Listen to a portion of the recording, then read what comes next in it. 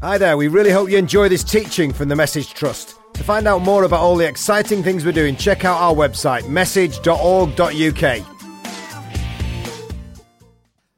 actually had a really encouraging weekend. Saturday night was great. A bunch of us were in Wigan for the launch of Enable. What a precious thing that was, and we're so excited for you, John, and all that God's going to do through that.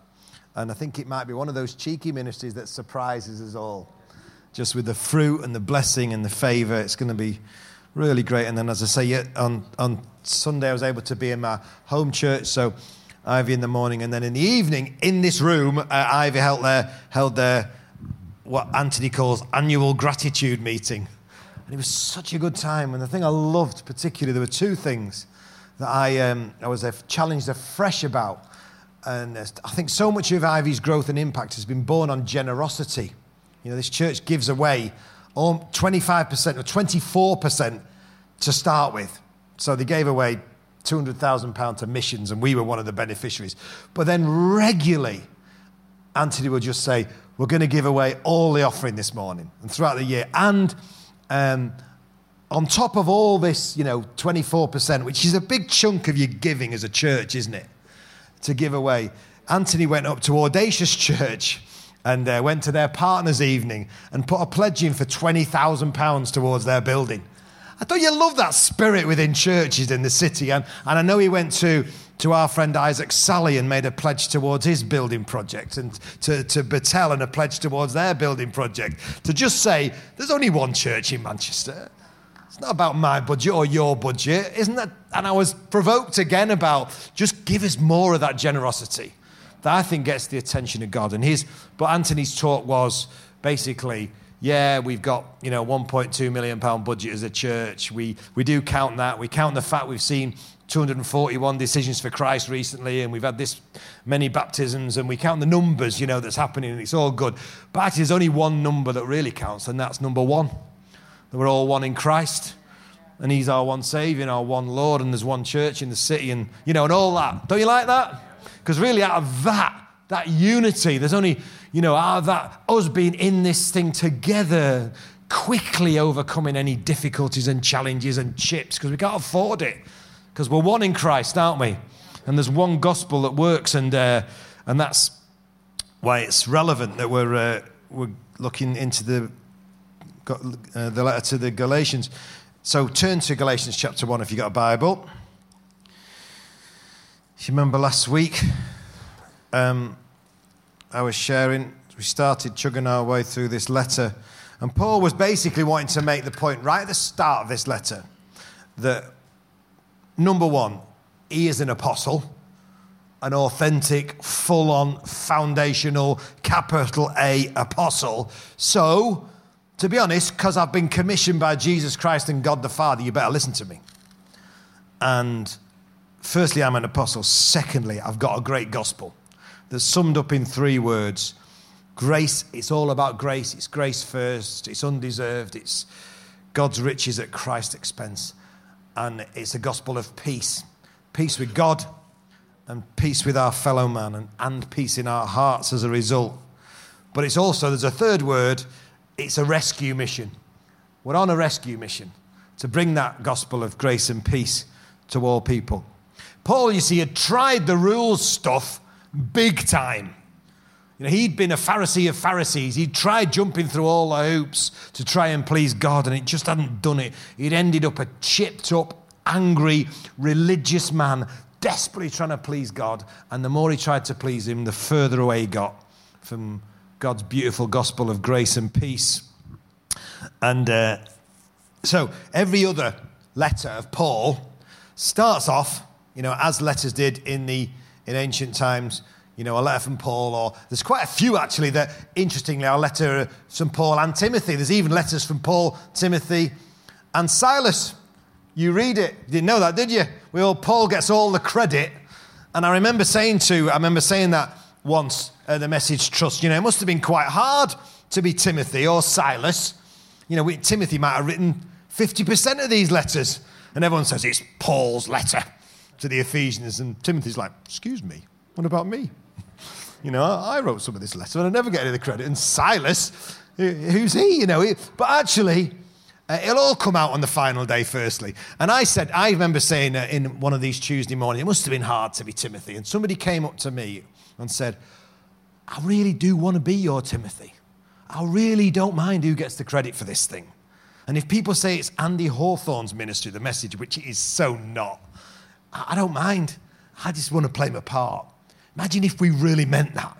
Imagine if we really didn't care who got the credit. If it was just water off a duck's back, as long as Jesus gets the credit, yeah? Anyway, so he starts his letter off, Paul, here's Paul, and I'm writing to you.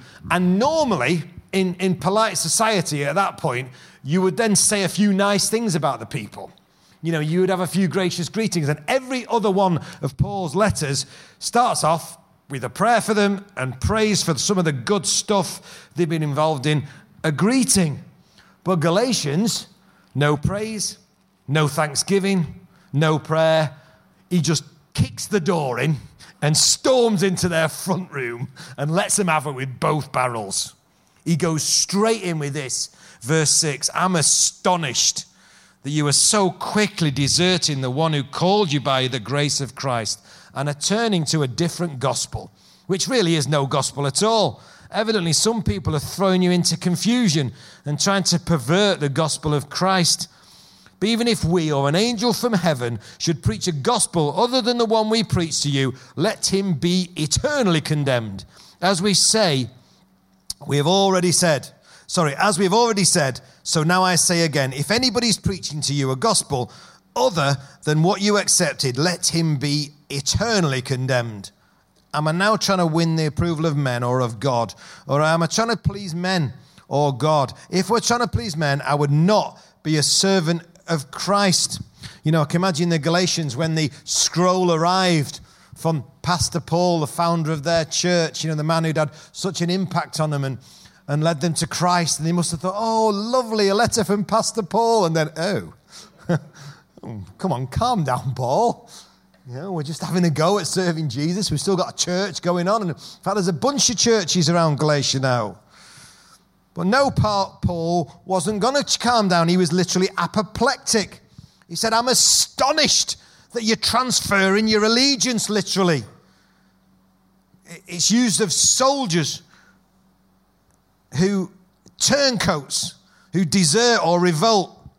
And Paul's saying in Galatia, there are some religious turncoats and spiritual deserters. Just when the church needed all hands on deck with a gospel of free grace, they're deserting back to the old, boring, useless army of rules and regulations. Here's how a couple of thousand years later, that boy John Stott described the gospel. The true gospel in its essence is the gospel of free grace.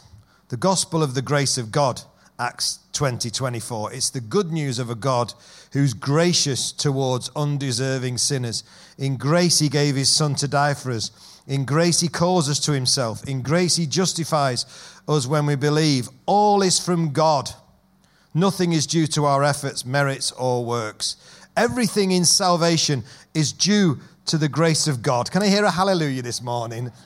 No, can I hear a hallelujah this morning? Oh, it's not our gospel, it's his gospel, and it's a gospel that works. See, the Judaizers had infiltrated this glorious message. Yes, you can believe in Jesus, but you must also jump through some religious hoops. You must also do this, this, and this. If you like, Moses must finish the work that Jesus did on the cross. Paul literally calls them agitators. It's a message that in some ways, to be honest, does tickle our fancy as human beings. We like to think, often as proud human beings. We like to think we need to play our part in our salvation. We need to do our bit. We need to get our bit of credit. Can't it just be 99% Jesus and 1% my efforts? No, it can't. It's all grace. Hallmark of every other religion and false cult is do stuff, isn't it? Do. When we're all about what? Done. We're all about done. Your sins are forgiven. Done. You're made perfect because of what Christ did on the cross. Done. You're fit for heaven. Let me try and explain it like this by this picture. You got that picture there, Danielle? Oh, is it coming? Yes, there you go. Okay, so 2 rings, right, that you can buy. One would cost you £5 on eBay. The other would cost you thousands and thousands of pounds from the high-class jeweller Boodles, our friends. They look very similar, don't they, to be honest, at first look. The trouble is there's something about the one on your right, my left. It's a fake. It's not the real thing. It's a copy. And actually, if you put that ring under close analysis, it doesn't hold up to it. If you put it under pressure, it breaks. Very soon, it'll crack and fall. It's not going to last. You get the point? Whereas the Boodles ring, the real thing, created by our friend Jody Wainwright and his wealthy family who support the message, that's going to last. One looks fine. They look similar, but it's a fake. The other one is real. One put under pressure will break. The other one will last. There's only one gospel, and it's a gospel that will last the test of time. Other things look okay at first. Why would you want to spend your life on that one? Why would you want to give everything to Christ? Why would you want to sacrifice all, die to yourself? I'll tell you why, because it works. And the other one just cracks and gives way, and sooner or later, it may look all right and shiny now, but sooner or later, a cheap version of the gospel is never going to do it. I remember being on this train not long ago, and I was traveling to London, and I got chatting to this guy, and said, oh, blah, blah, blah, what do you do? Here's what I do. Oh, yeah, well, I used to be a bank manager, but I gave up my job to go door to door. I'm like, what? You know, door-to-door salesman from being a highly paid bank manager. No, door-to-door for the Jehovah's Witnesses. So this man had basically given up his highly paid job. Just his whole life was just knocking on door after door after door after door, never quite knowing whether he had earned his way to heaven. What a terrible place to be, don't you think? I remember going out to this when I was in the business, so before the message, and we used to have this big Asian sewing machine place that we used to manufacture these jackets, and we'd go up there and drop all our parts off, and there'd be like hundreds of rows and rows, and all these, mainly men actually, sewing in this factory. But then the bell would ring when it was time for prayers, 5 times a day, and everything stopped, and they would all roll out the prayer mats towards Mecca, and the entire factory would kneel down on the mats and be praying and rocking towards Mecca. And it's quite a spooky thing to happen. And yet I felt so sorry for those men. We're never quite knowing. We're going after the 5 pillars, the 5 big rules, but we never quite know whether we've made it. We never quite know whether we've done enough. Well, we've done enough because He's done enough. That's not for us, is it? For us, He's not rules and regulations and good works to try and make us fit for heaven. He's made us fit for heaven. And of course, it's why the thief on the cross is such a key story for us. This man who'd done nothing to earn his way to salvation. Somebody who was thoroughly unfit for heaven.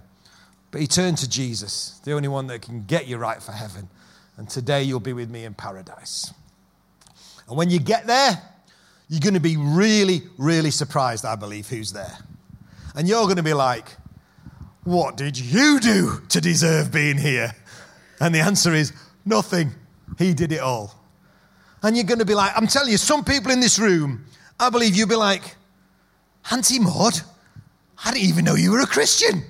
And Auntie Maud will go, yeah, on my deathbed, I reached out to Jesus, or some chaplain or some vicar came round, and I prayed this little prayer of commitment, and faith rose in my heart. And actually, it was because you were praying.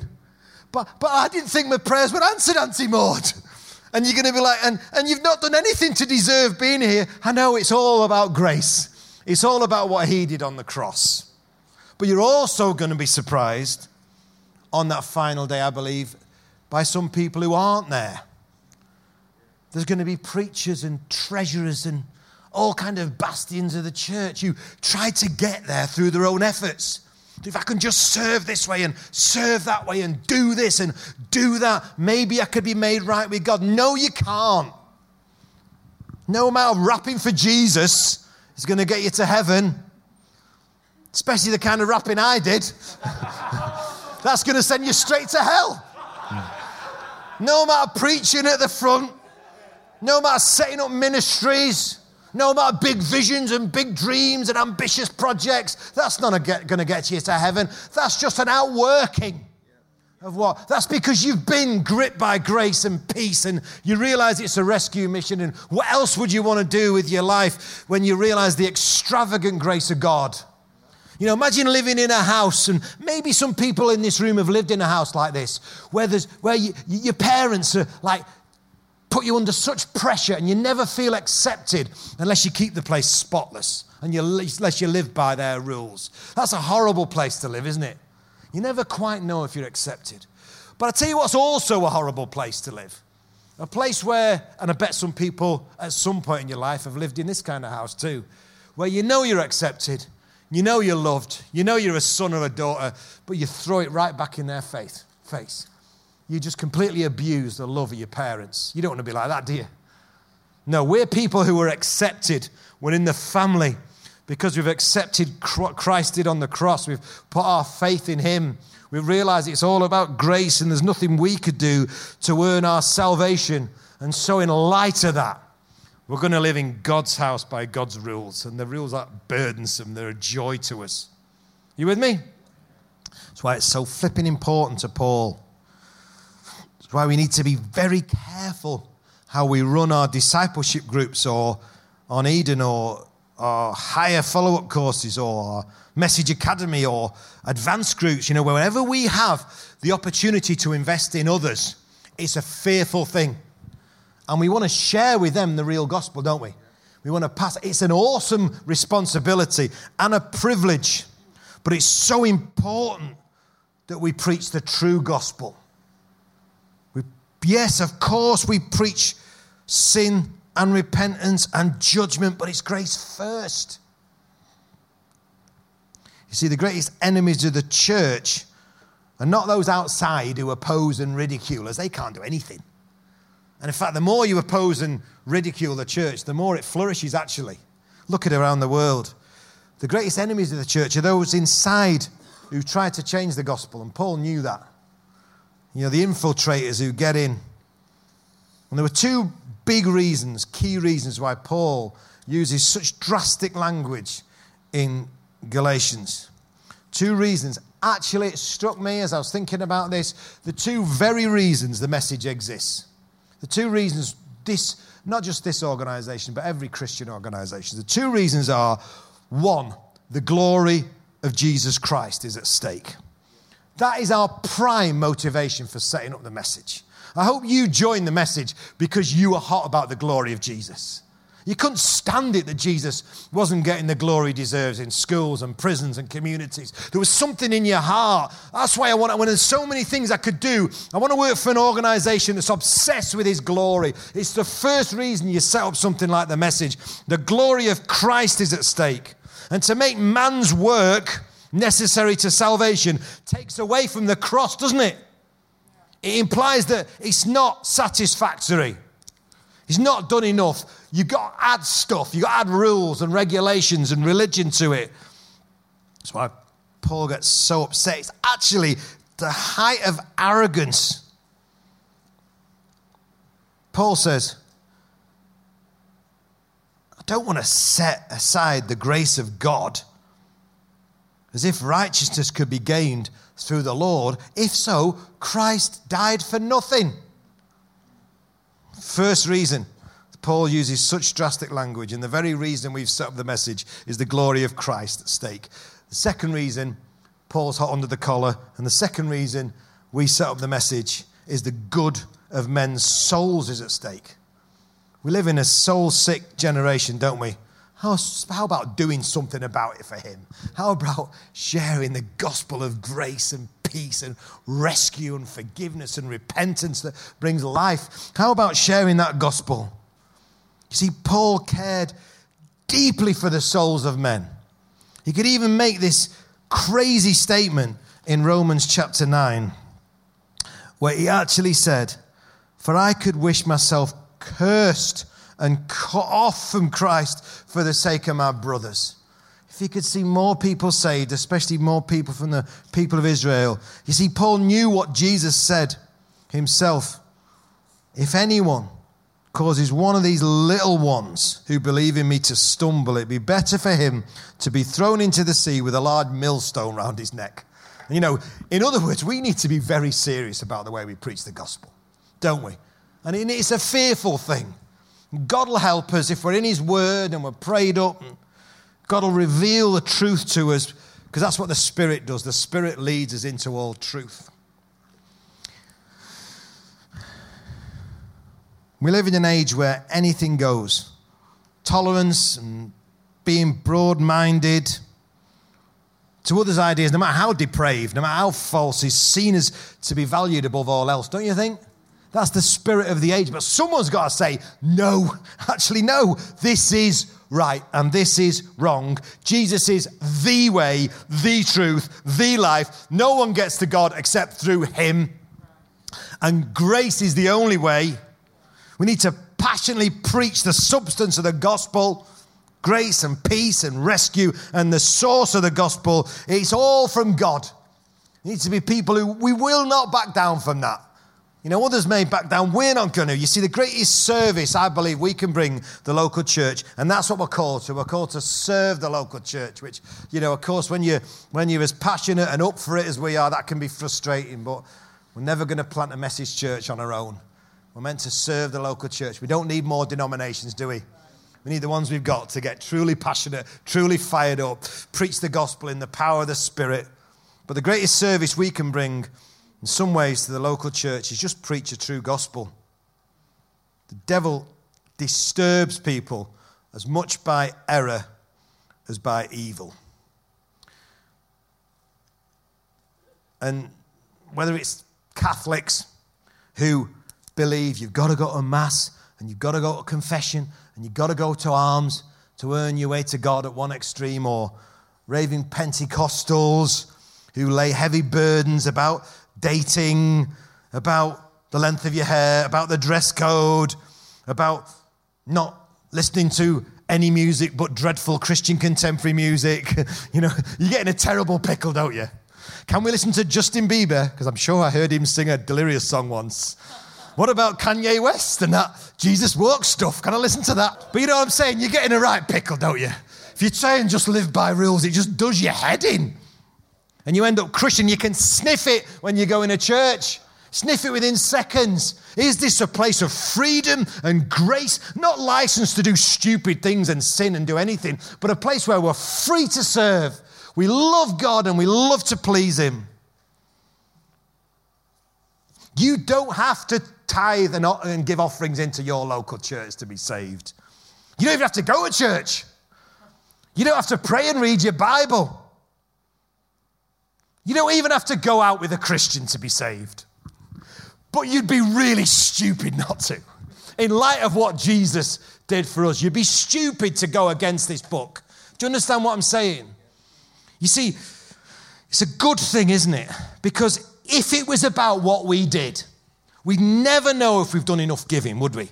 We'd never know if we'd done enough attending. We'd never know if we'd done enough studying or enough going. We'd always be like, have I done enough? Have I made it? I'm living under this heavy burden. You haven't done enough. He's done enough 2,000 years ago. He did enough. And so I'm saved and I'm free to fly, free to soar, free to live life to the full in the name of Jesus. My friend Bill Hogg told about going to this Pentecostal church in Ireland. And at the door, there was a massive big box of the stiffest hats you've ever seen. And so the girls would walk in, you can have one of them, plonk. You can have one of them, plonk, you know. So all these like young girls are wearing these ridiculous old lady hats in the worship, and you're like, oh, do me a favour. You know what? One of our Eden teams one time used to have baseball hats by the door. And if these scallies who some had met Jesus, someone on a journey, so the girls started to pray, they'd go, get your baseball hat on. How can that happen? How can that happen? You know, cutting edge, missional, fired up, and we start to make stupid rules that just burden people. You just end up in a pickle. What's the next one? And one rule always leads to another. The guy at the front loves rules and is on a bit of an authority trip. Suddenly, they've always got another rule to put a heavier burden. So how about this as a rule? We love God and we love to please him. How about this for one last scripture? Because this is not, what I'm not saying is you're free to be an idiot once you became a Christian. You are. Well, you are free. I'm pleading with you. Be wise. And the wise person is somebody who soars and loves life and lives right and pursues holiness because of what he did on the cross. Oh. Here we go, last verse before I pray. Romans 6:15. What then? Shall we sin because we're not under law, but under grace? By no means. We must surely sin less than those divs who are trying to do it, but in the flesh and trying to earn. We've got the power of the Holy Spirit within us to make us holy, transform our way of thinking and our way of life. We've got the Holy Spirit quickly convicting us when we do go off track. Most of all, we've got the cross to look to. What Jesus did for us on the cross, he did it all. We're forgiven, we're free, we're going to live for eternity. And so we're obsessed with the glory of God and we're obsessed with the lost, that others will be released into this great rescue mission of grace and peace. Do you like the sound of it? Let's stand together.